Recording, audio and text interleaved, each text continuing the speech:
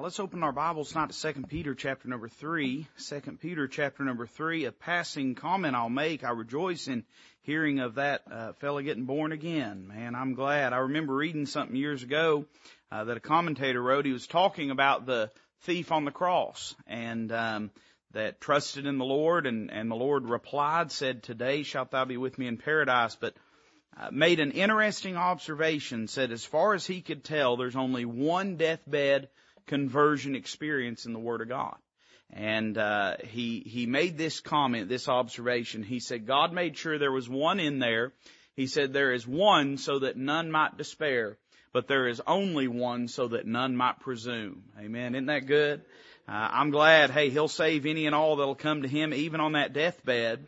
But we need to be reminded too, man, that's the exception, not the rule. And what a great tragedy that is to let our lives pass till there's nothing left. It's all spent up before we give it to the Lord. But I'm glad He can save them even at the very last moment.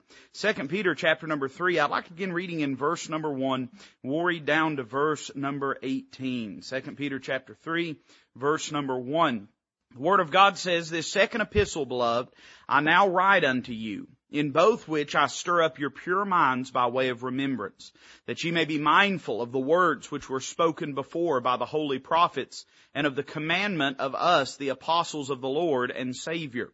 Knowing this first, that there shall come in the last days scoffers, walking after their own lusts, and saying, Where's the promise of His coming? For since the fathers fell asleep, all things continue as they were from the beginning of creation.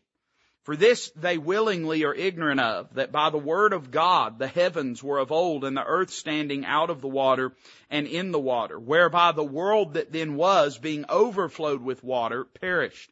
But the heavens and the earth, which are now by the same word, are kept in store, reserved unto fire against the day of judgment and perdition of ungodly men. But, beloved, be not ignorant of this one thing, that one day is with the Lord as 1,000 years, and 1,000 years is one day.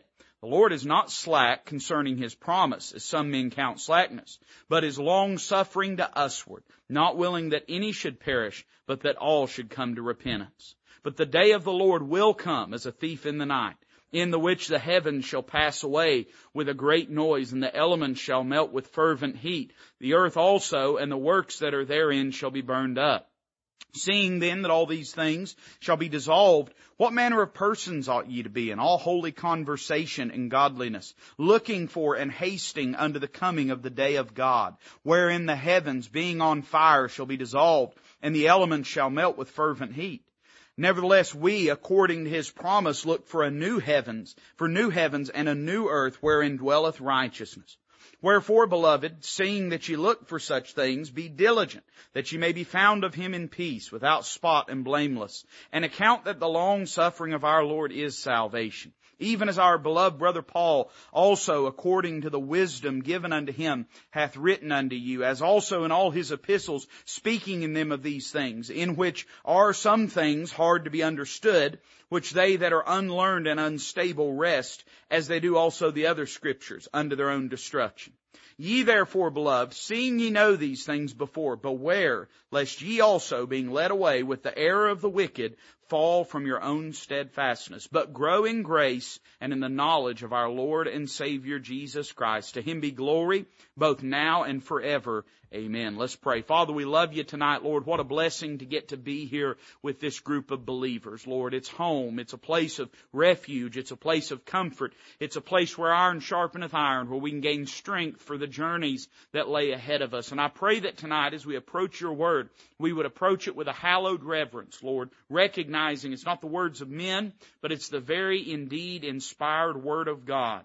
Let us yield to it, that authority in our lives tonight, as we allow You to work in us that which would bring You the most glory. Lord, I pray that Your perfect will would be done in every heart and life in this place tonight, and we'll be sure to give You the praise for it. Lord, we love You, and we ask all this in Christ's name. Amen. The book of 2 Peter is largely focused on the concept and the truth of the second coming of the Lord Jesus Christ.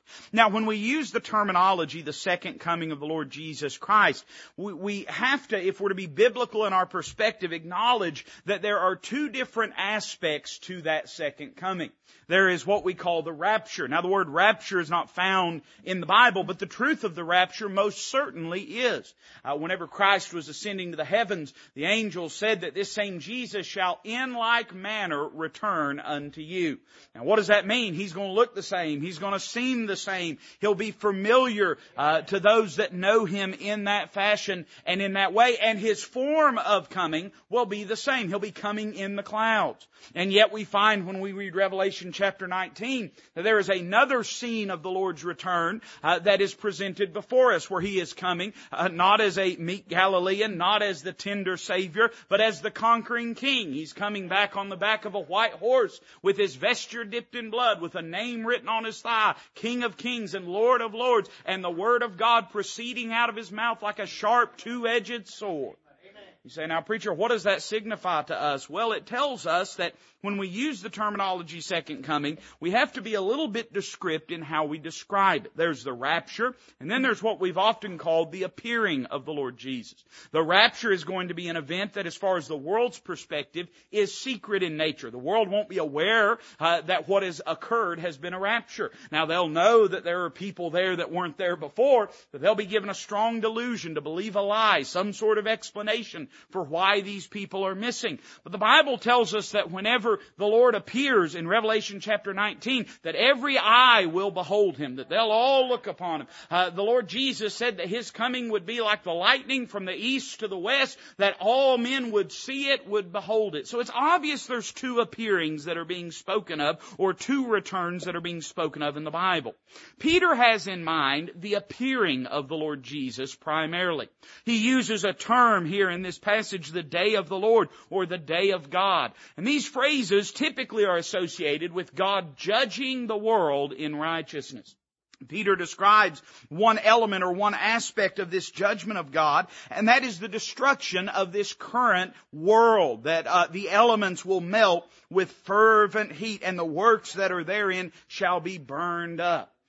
Now, if I read my Bible correctly, and I believe I do, it appears to me as though this event will take place while all of those that have ever lived will be gathered at the great white throne judgment. Now, you and I as born-again believers won't be there to be judged, but we'll be there to bear witness to the things that are taking place. And John says it this way about this moment, that from whose face, talking about the man on the throne, the God on the throne, from whose face heaven and earth fled away. I believe that's John describing this very same event when this world will be destroyed, or some people prefer the term renovated, by the judgment fire of God.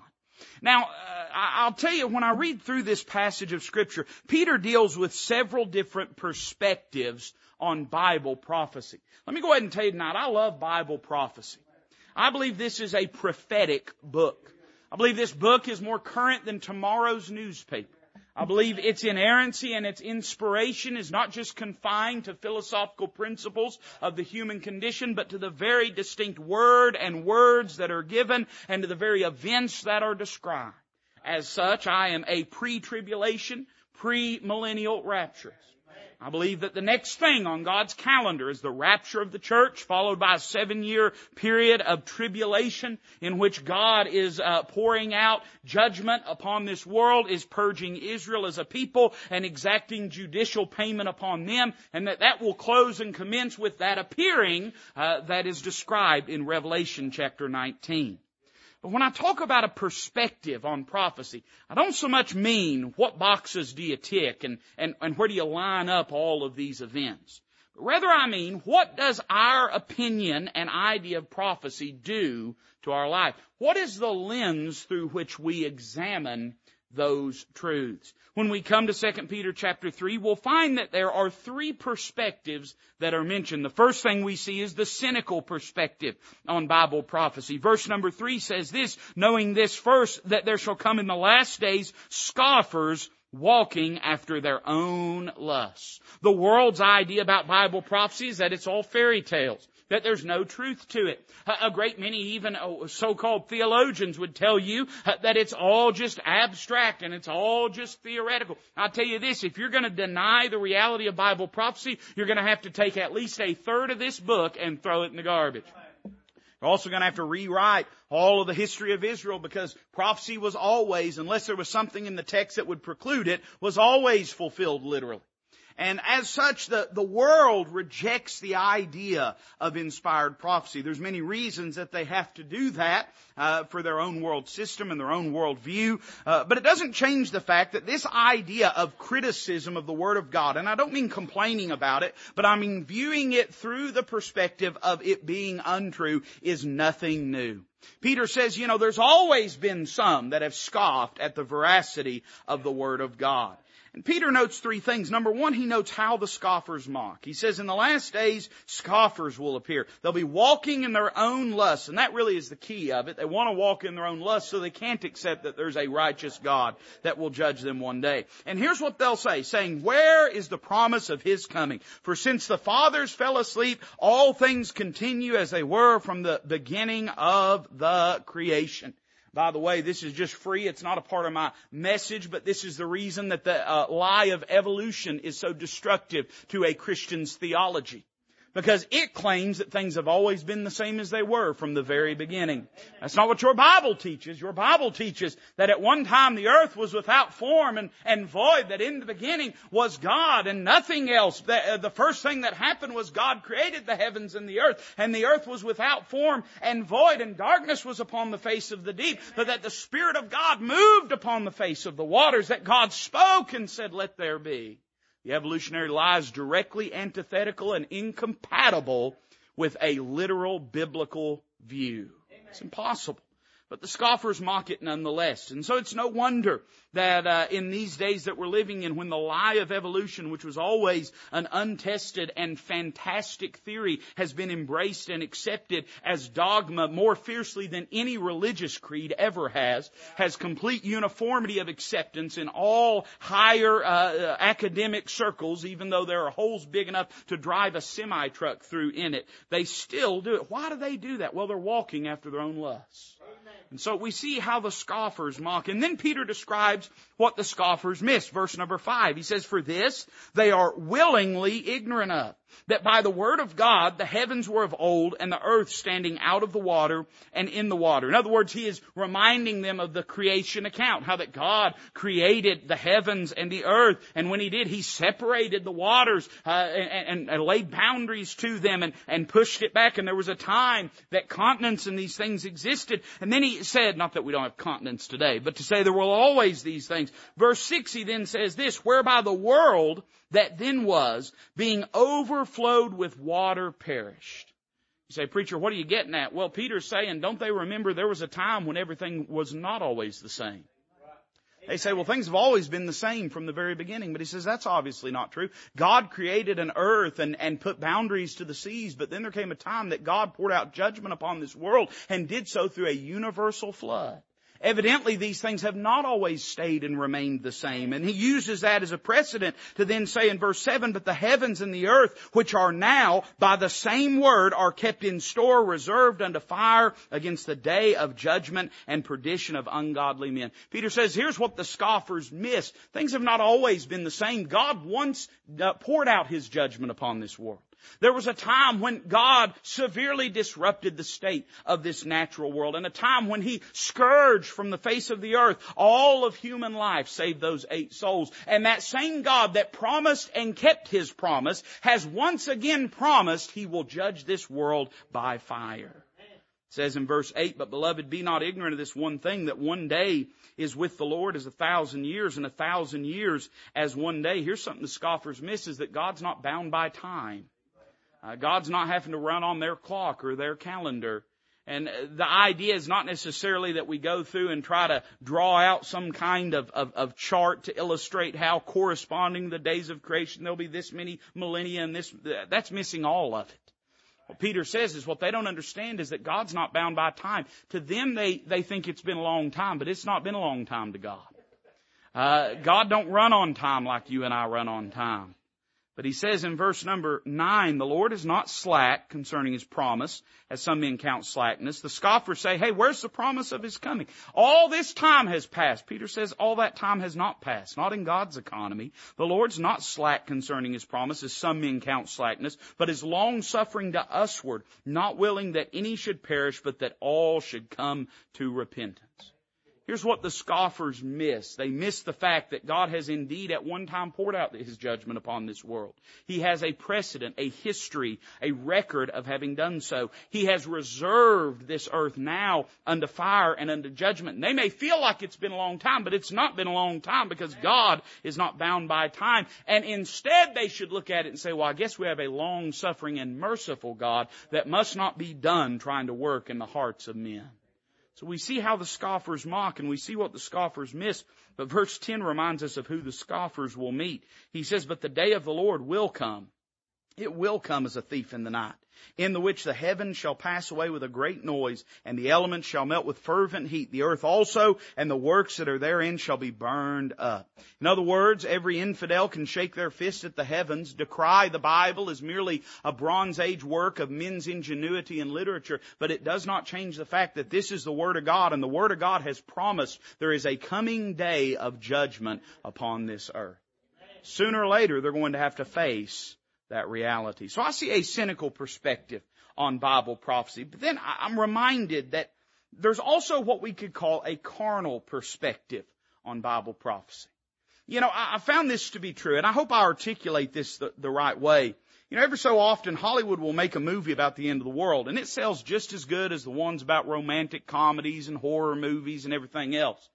And, you know, this world has a fascination with the notion of its demise and of its doom. And I have found that even believers, there can be a danger of developing a carnal perspective about Bible prophecy.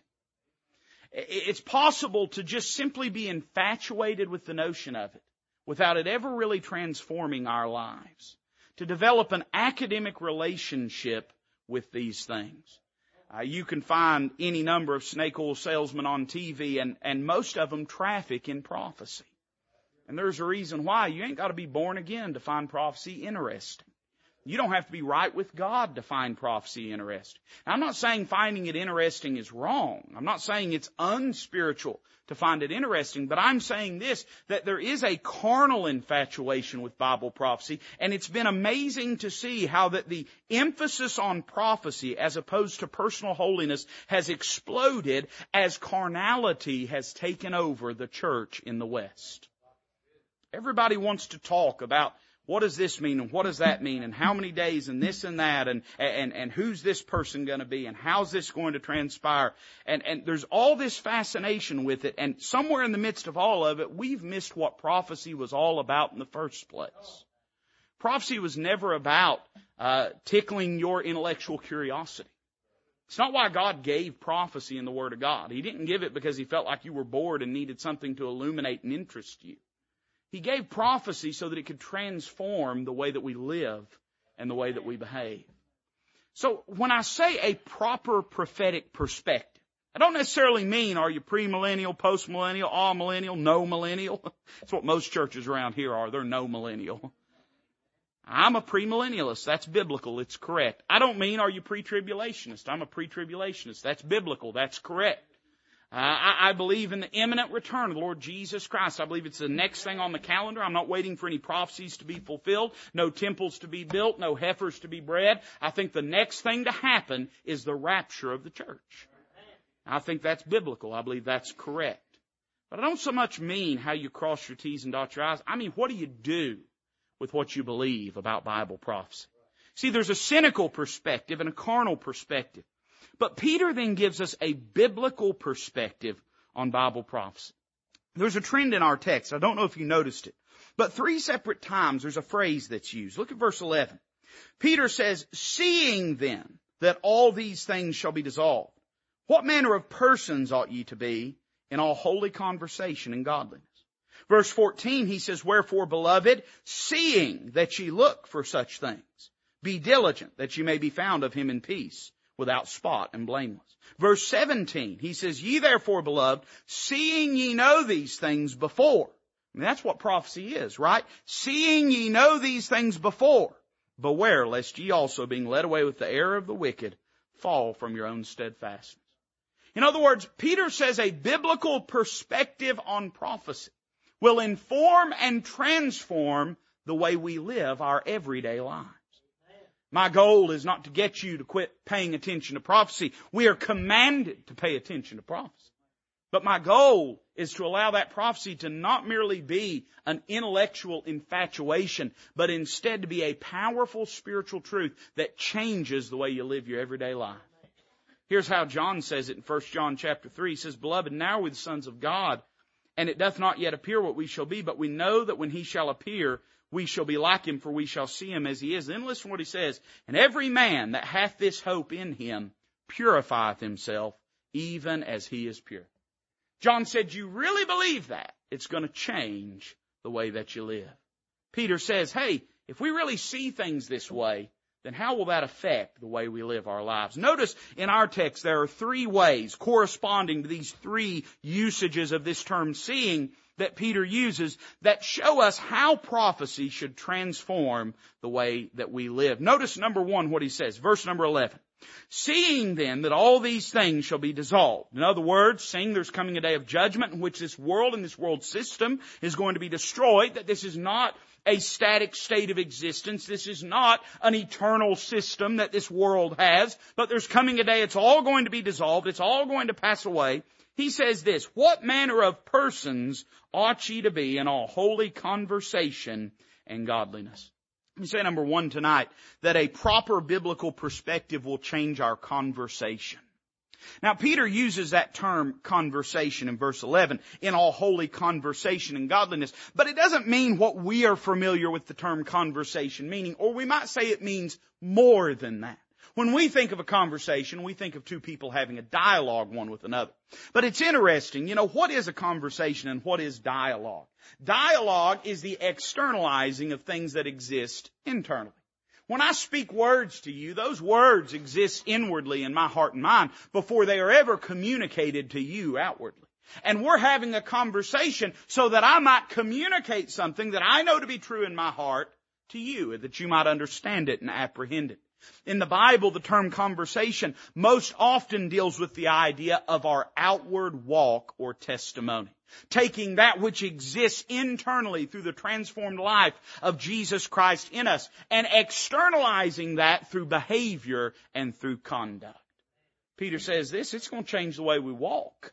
It's going to change how we live. Again, one of the great sad testimonies to Christianity today is that so much bad living, so much low living, low standards, low holiness is associated with much of the prophetic movement of the day that we're living in. A great many of those, and you see this predominantly in the charismatic movement, which has an infatuation with the notion of Bible prophecy. And very often the standards of personal holiness are next to none. Often their music is just like the world's music, their dress is just like the world's dress.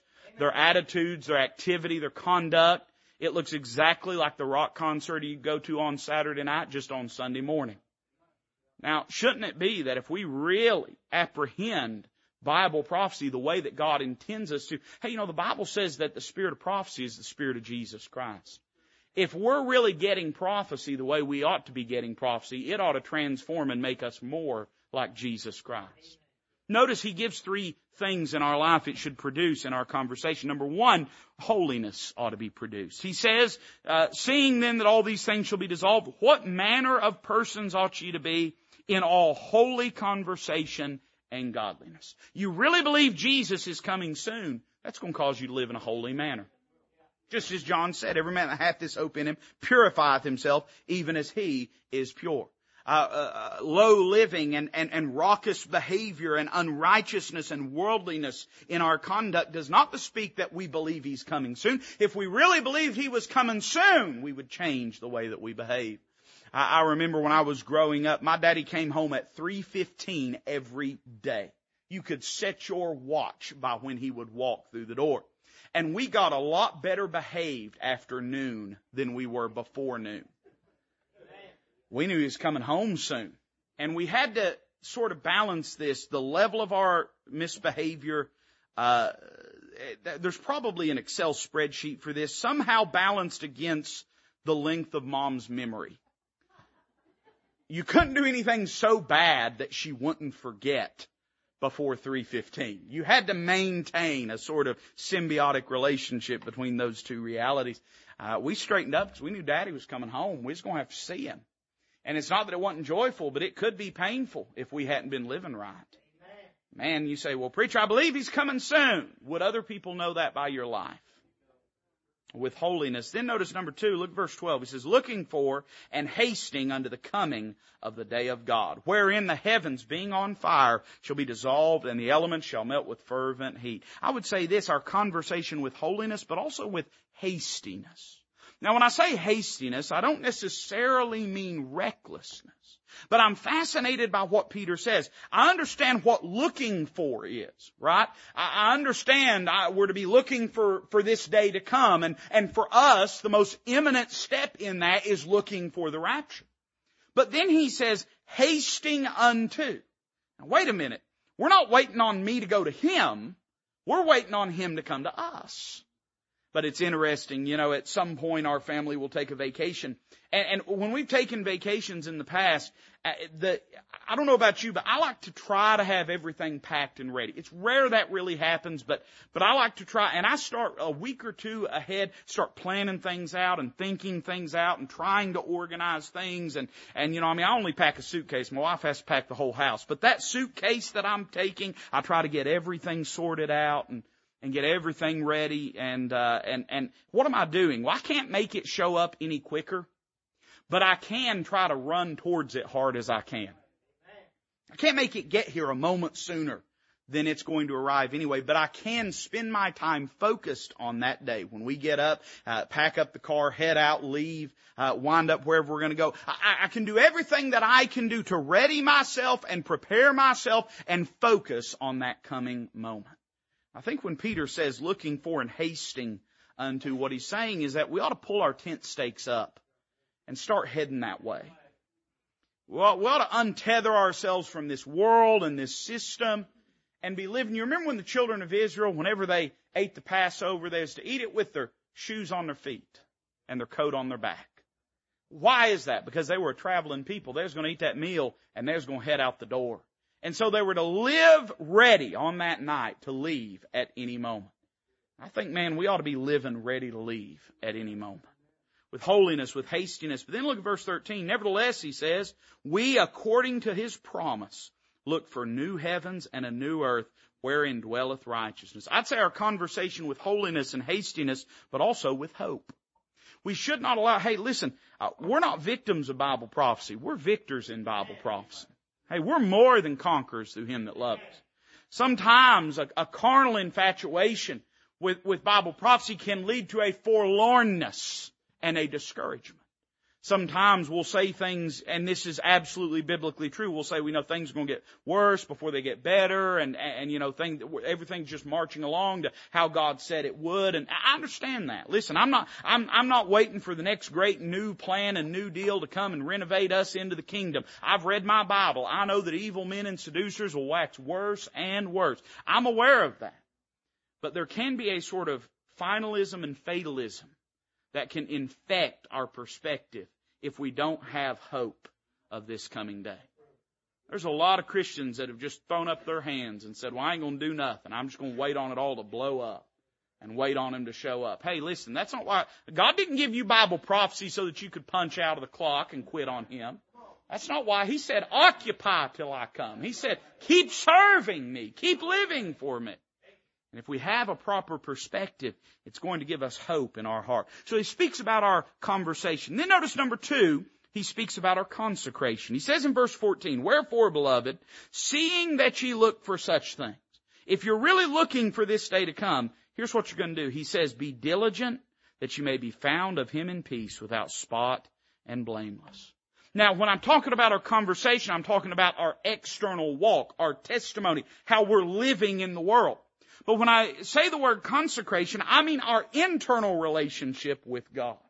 So in other words, it's going to change how I live externally, but it's also going to change how I love him internally.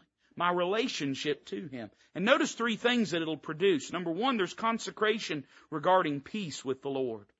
Now, commentators are a little bit disagreeing about this phrase "in peace." Does it mean, peace with one another? Does it mean sort of positional peace with God, as in being born again, being saved? I'll tell you what I believe. I believe it's talking about peace in your relationship with the Lord. You really believe He's coming at any moment. Wouldn't that make you want to make sure there's nothing between you and Him? Hey, be found of Him in peace. What a disgrace. And listen, far be it. It'll probably be the case with me because I know how wicked I am. But what a disgrace it would be for the first thing Him to have to do when He sees us is tell us straighten up. For the first thing Him to have to do is just weep and sigh and say, why'd you never serve me? Why are you living this way? Why am I finding you in this condition? I'd say peace with the Lord in our consecration. Then notice number two, purity before the Lord. He says without spot and blameless. Now that's interesting. I don't think any of us can ever in and of ourselves be without spot and blameless. That comes only and singly from the justification that comes through Christ Jesus. But I do recognize that though judicially in my walk with the Lord, as a born-again believer, I'll never again be judged as a sinner. That was dealt with on Calvary, and God's not waiting for me to get to heaven to stack my good works on the scales against my bad works and find out if He's going to let me in. However, I do find that even in my everyday life, I'm being judged as a son of God in my relationship with the Lord. And there's coming a day I'm going to be judged as a servant of God at the judgment seat of Christ. And so, though my relationship with God in the sense of my status with Him, being viewed as a child of God, though that can never be disrupted, though that can never be soiled or stained, my relationship with God in the sense of my daily fellowship with Him absolutely can be disrupted. It absolutely, man. And I mean, let's just be honest. There's times you're right with God and times you're not. And I'm thankful my salvation's not dependent upon me being, dying when I'm right with Him or Him coming back when I'm right with Him. I'm glad I'm safe and secure in the salvation of the Lord. But that doesn't mean that I want to live a filthy life. Because one of these days He's coming back, and when He does, I want to, here's how the old timers used to say it, keep short accounts with God. What happens when you sin? Well, hopefully you acknowledge it, you recognize it, you confess it to the Lord, you ask forgiveness, and if we'll confess our sins, He is faithful and just to forgive us our sins and to cleanse us from all unrighteousness. So you say, well, now, preacher, nobody can stay perfect with God. No, but you can stay close to God. You can't stay perfect in the eyes of God, but when you sin, you can go to Him, ask for forgiveness, and ask to be cleansed. So purity before the Lord. And then notice what He says in verse 15. He says, an account that the long suffering of our Lord is salvation. Now this is interesting. He's already used this terminology in a more broad sense earlier in the text. He's told us that the long suffering of God is salvation, that He's not slack concerning His promise, but He's long suffering to usward, not willing that any should perish, but that all should come to repentance. But when He uses the terminology here, account that the long suffering of our Lord is salvation, He's not talking about in the perspective of the world, but He's talking about in the life of the believer. He goes on to say this, even as our beloved brother Paul also, according to the wisdom given unto him, hath written unto you, as also in all his epistles, speaking in them of these things, in which are some things hard to be understood, which they that are unlearned and unstable wrest, as they do also the other scriptures unto their own destruction. Now, Paul was not short on references to the second coming of the Lord Jesus Christ. But if you really think about what was predominantly focused on in the Pauline epistles, it always invariably had to do with the growth of the believer. Here's what I think Peter means when he says, account the long suffering of our Lord as salvation. I don't think he's necessarily saying, well, God's long suffering because He wants to save more sinners. That is true. He's already said that earlier in the text. But I think here he's talking about believers, and what he's saying is that God is patient and long suffering, giving you this amount of time that the salvation that He's purchased and procured for you might be worked out and manifested in your life in a greater and deeper way. One of the things I love about Paul didn't know the word quit. And he makes that evident in Philippians chapter 3 when he talks about it, not as though I were already perfect or had already attained, but he said, I follow after, if that I may apprehend that for which also I am apprehended. Paul viewed his life as a constant pursuit of the Lord.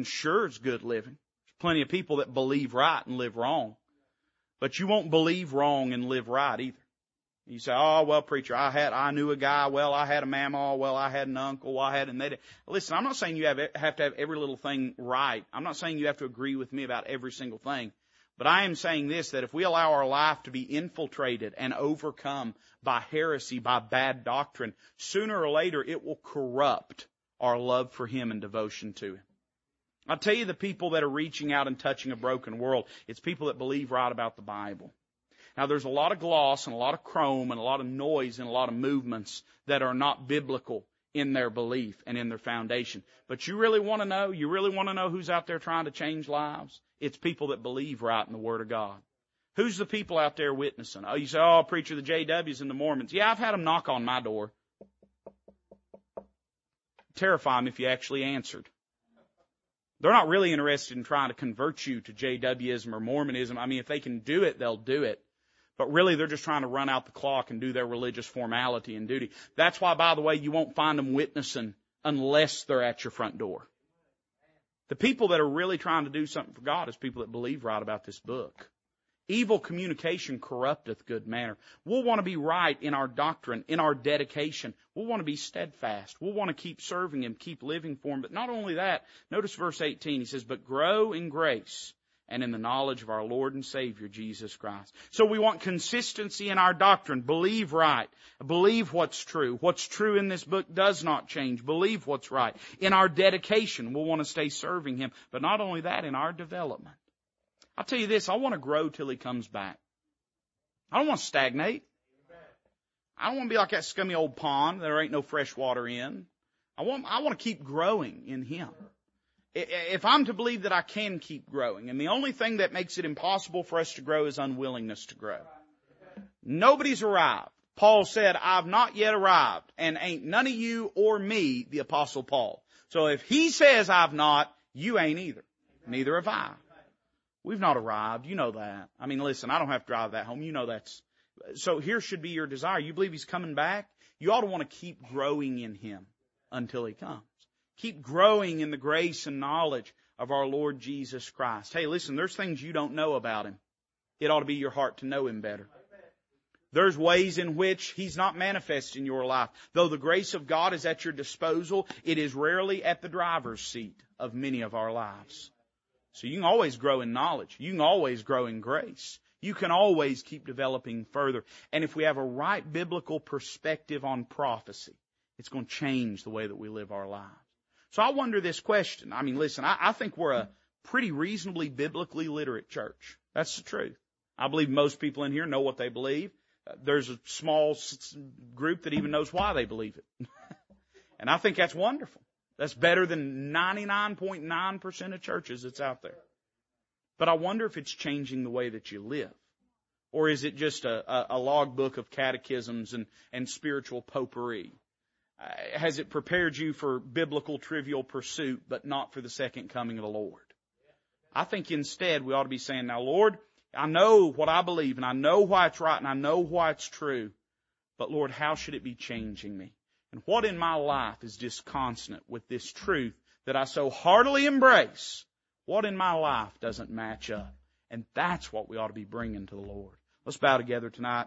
As a musician comes to play, Miss Connie's going to play for us. The altar's open. If you need to come and pray for yourself, come pray for yourself. If you need to come pray for another one, come pray for another one. But I can't imagine how any of us, I'm not trying to pad an altar call. If God gives you liberty to be in your seat, be in your seat. That don't offend me. But I just can't imagine for any of us how there's not areas of our life that we could say, now, Lord, I want to be more ready in this area. I want you to get more glory out of this area of my life. I want to live a life unashamed at your appearing and at your coming. Father, bless this invitation. May it magnify the Lord Jesus. We ask it in His name.